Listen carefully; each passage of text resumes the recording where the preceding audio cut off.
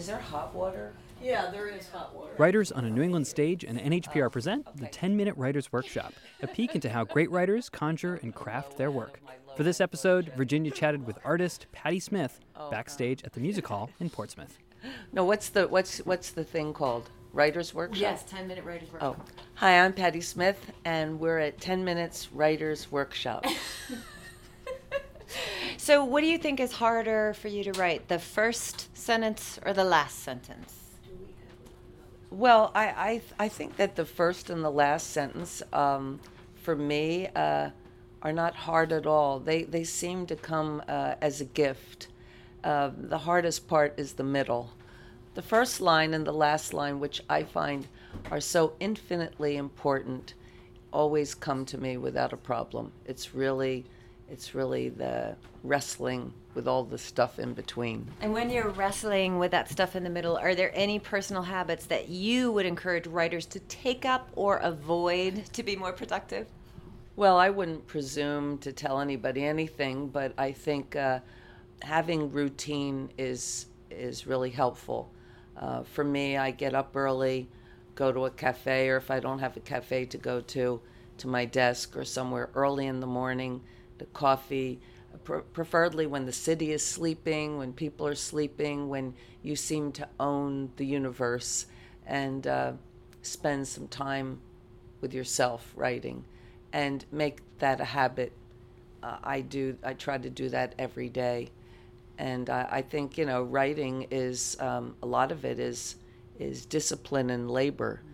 And we can be inspired at any time, in the middle of the night, we wake up at 3 a.m, but there's so much labor-intensive work that needs to be done. It's good to develop a work ethic and a discipline.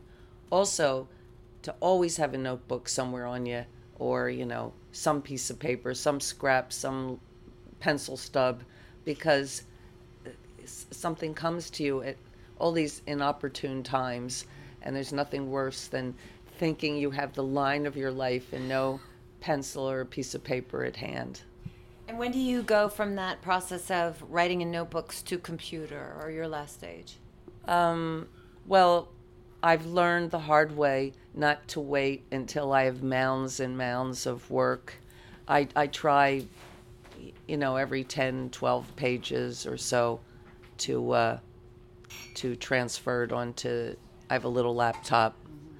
I used to write everything by hand, but it was so tedious after a while and hard on my hand, because I write whole manuscripts over and over by hand, that I find the computer very useful. But I try to get a little bulk done. Do you edit as you go, or do you wait to the end generally? I generally wait, because you can get really tripped up editing, and and get so involved in editing a segment that you lose your grasp on the whole. So I try to hold off in editing. So what is your personal worst distraction from getting work done? Detective shows. If I'm supposed to be working and there's a new George Gently, or some marathon, every once in a while there's some, if I'm lucky, some CSI Miami marathon or something, that can be a little distraction. And it's a new distraction for me, because for years and years I didn't even watch TV. But since my detective addiction, I found that I have to discipline myself a little sometimes and do my work. I should let you know that we were all planning on coming in big Icelandic linden-like sweaters tonight. Fair Isle sweaters. Well, I have a nice postscript. I actually was asked, after the book was done, I was asked to be on the last little season. They were canceled, and when the book was done, the show was canceled, and I wrote a mournful letter to the producer. And then when she made a deal to make 6 more episodes, she asked me if I wanted to come to Vancouver to watch them film, and I said, of course. And then she sent me another message and said, well, why don't you do a little cameo role?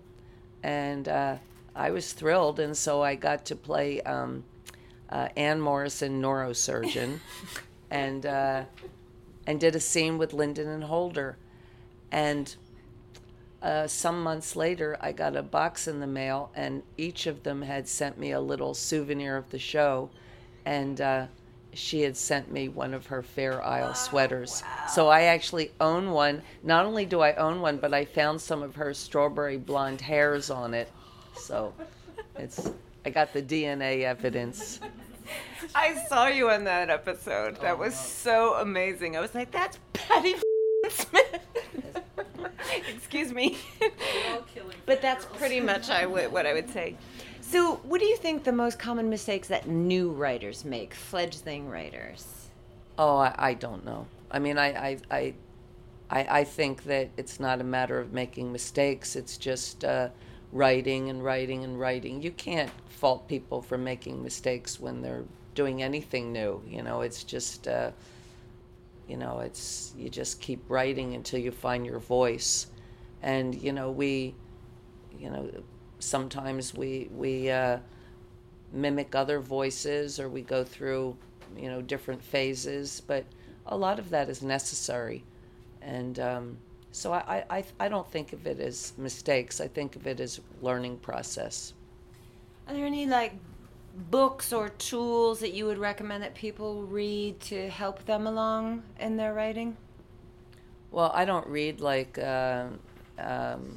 those books that help you.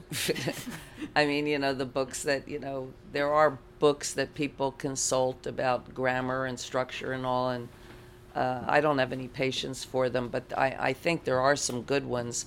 If I want to learn about writing, I read writers that I like, and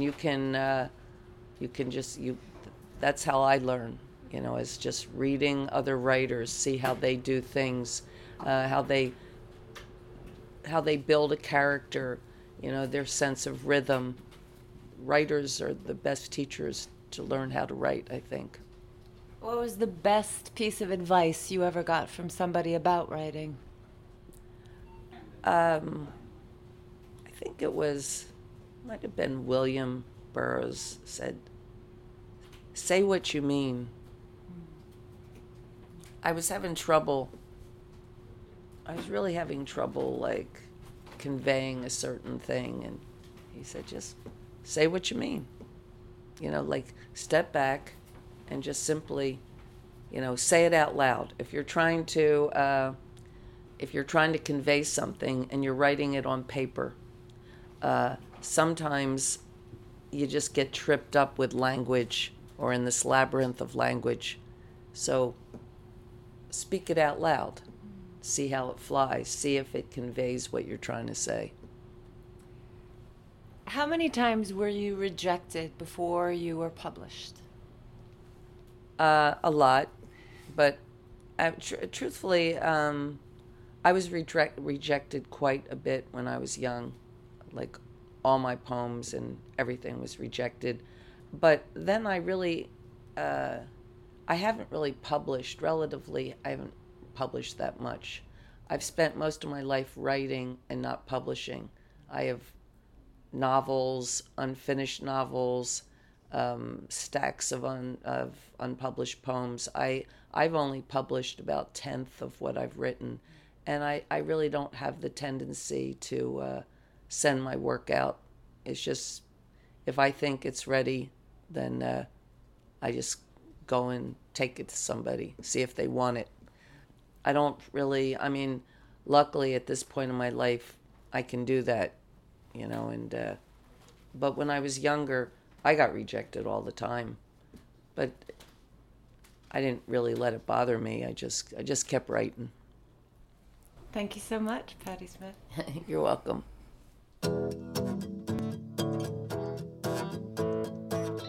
Artist Patti Smith, author of the National Book Award-winning memoir Just Kids.